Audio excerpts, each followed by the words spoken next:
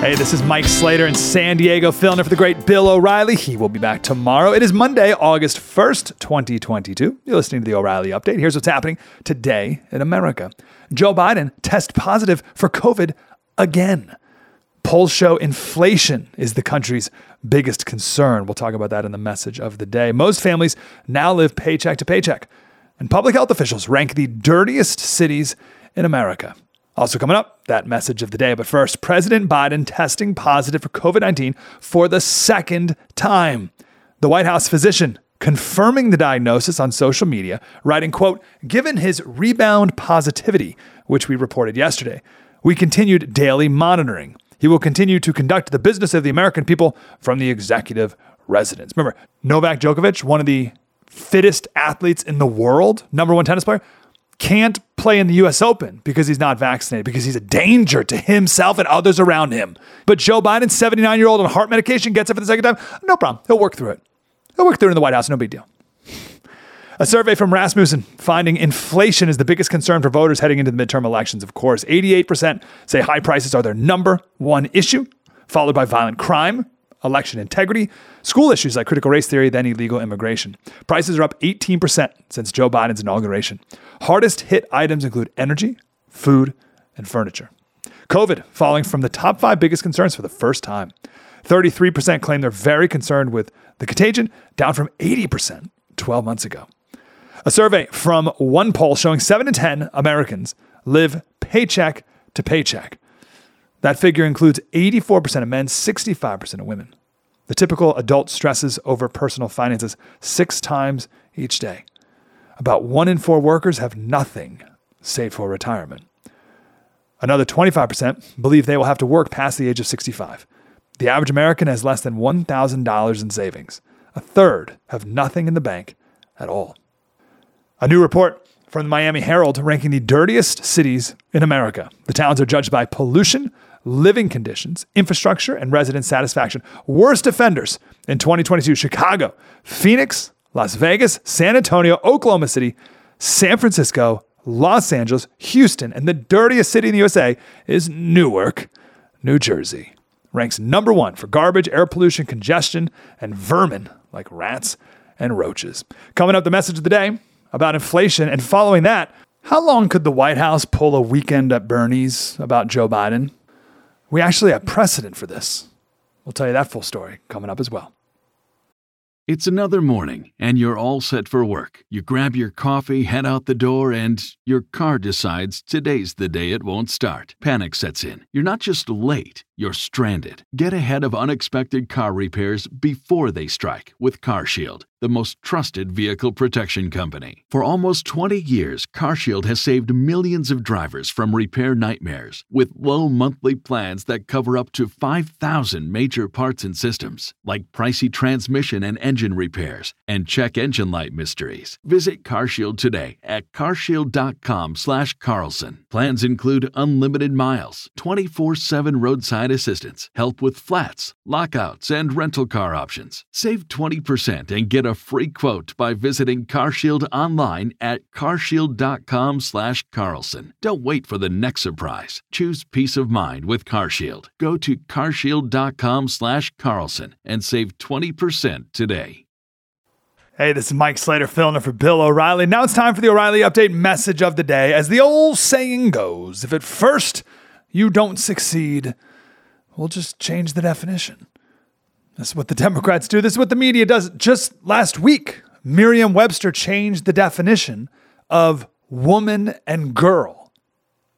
Because why not? So if you could change the definition of those words, of course you could change the definition of recession. And what would stop them? So as you know by now, a recession has always been when GDP is negative for 2 quarters in a row. Now, as the White House economics guy said the other day, he's like, well, listen, there's many different metrics that go into determining whether or not we're in a recession. So some reporters said, well, what are those different metrics? Well, listen, it doesn't really matter. Let's not get bogged down with the details here. You know, it's what's important is that it's just not this one. So listen, newsflash, right? The administration's a bunch of lying hacks, of course. My point is how the media has just picked up the lie and run with it. PolitiFact said it's false.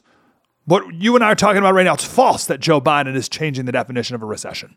The same upstanding gentleman at PolitiFact, the same person who wrote that article, wrote an article in 2015 and used it to dunk on Trump and said negative GDP growth from quarter to quarter is one of the hallmarks of a recession. Just a couple of years ago, same guy. But that's no longer the case. No longer the definition. How dare you? People on Wikipedia have changed the definition of GDP. Now there's no global consensus on a definition of a recession. I love it. There's no global consensus. People in Ethiopia, India, the Eskimos, we all have different views on how to, there's no consensus really.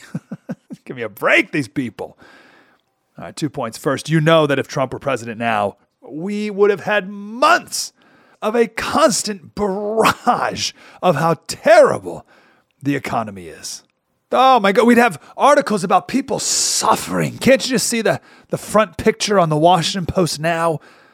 Women of color hurt the most, therefore Trump's a racist.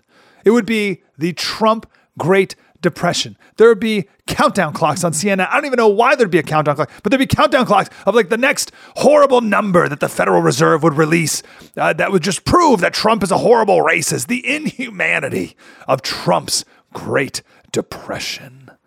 But because, Joe's the president, the things are great. The economy's strong. It's not a recession. What? It's a strong economy.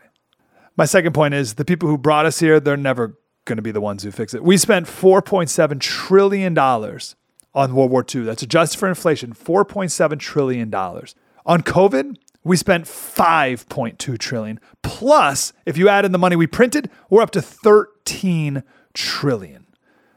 There's no way that we couldn't have had inflation and a recession after all this. We had to pay the consequences of the government's actions. The light at the end of the tunnel is that we've had inflation before and we've eventually gotten through it. It'll hurt for a long time. Don't count on anyone in DC to get us out of it. Their solution now is the Inflation Reduction Act, which just taxes, spends, and prints more money. It's the exact three things that got us into this mess. They're drunk. They'll never fix it until we fire them all. November is going to be fun. Something you might not know coming up next. Did you know every day is a perfect day for peace of mind? With American Home Shield Warranty, you are covered for unexpected breakdowns like leaky faucets or faulty water heaters. Choose a plan that fits your budget and rest easy knowing repairs and replacements are taken care of.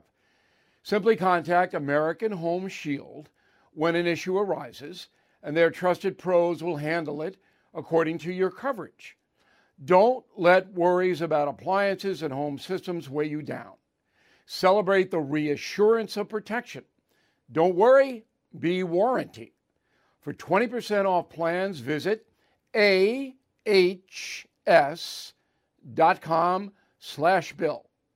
For more details, see ahs.com/contracts for coverage details, including limit amounts, fees, limitations, and exclusions.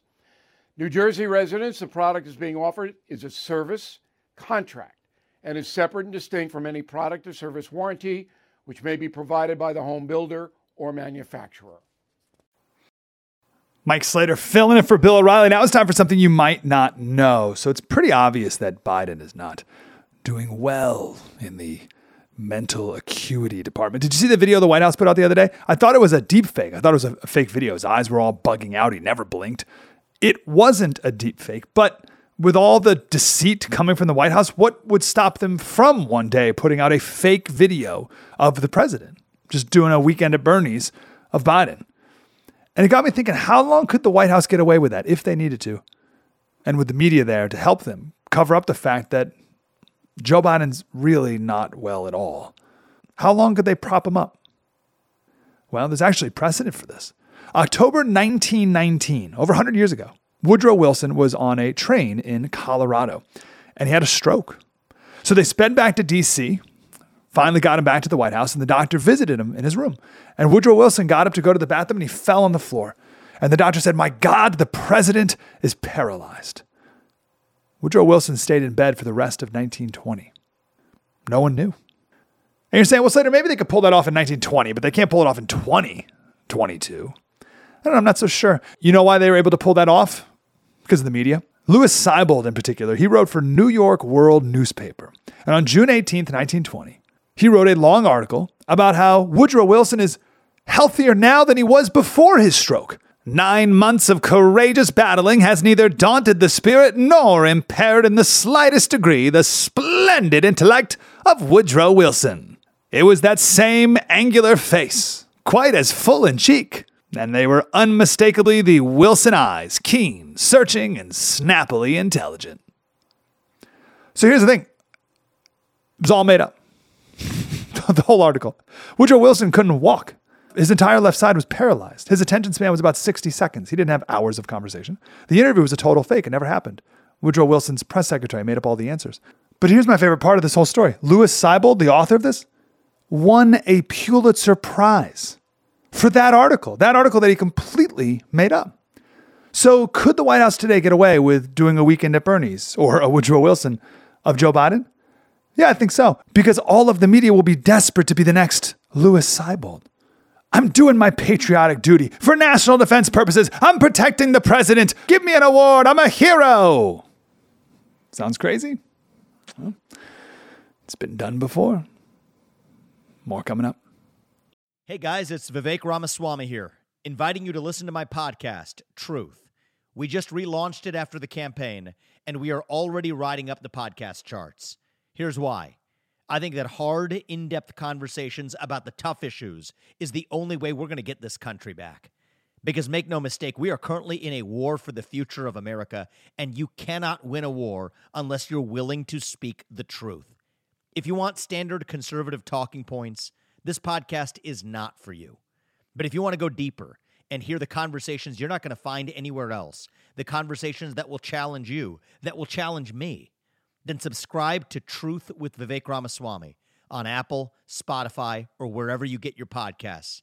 And I promise you, you're going to cover terrain that you're not going to hear elsewhere.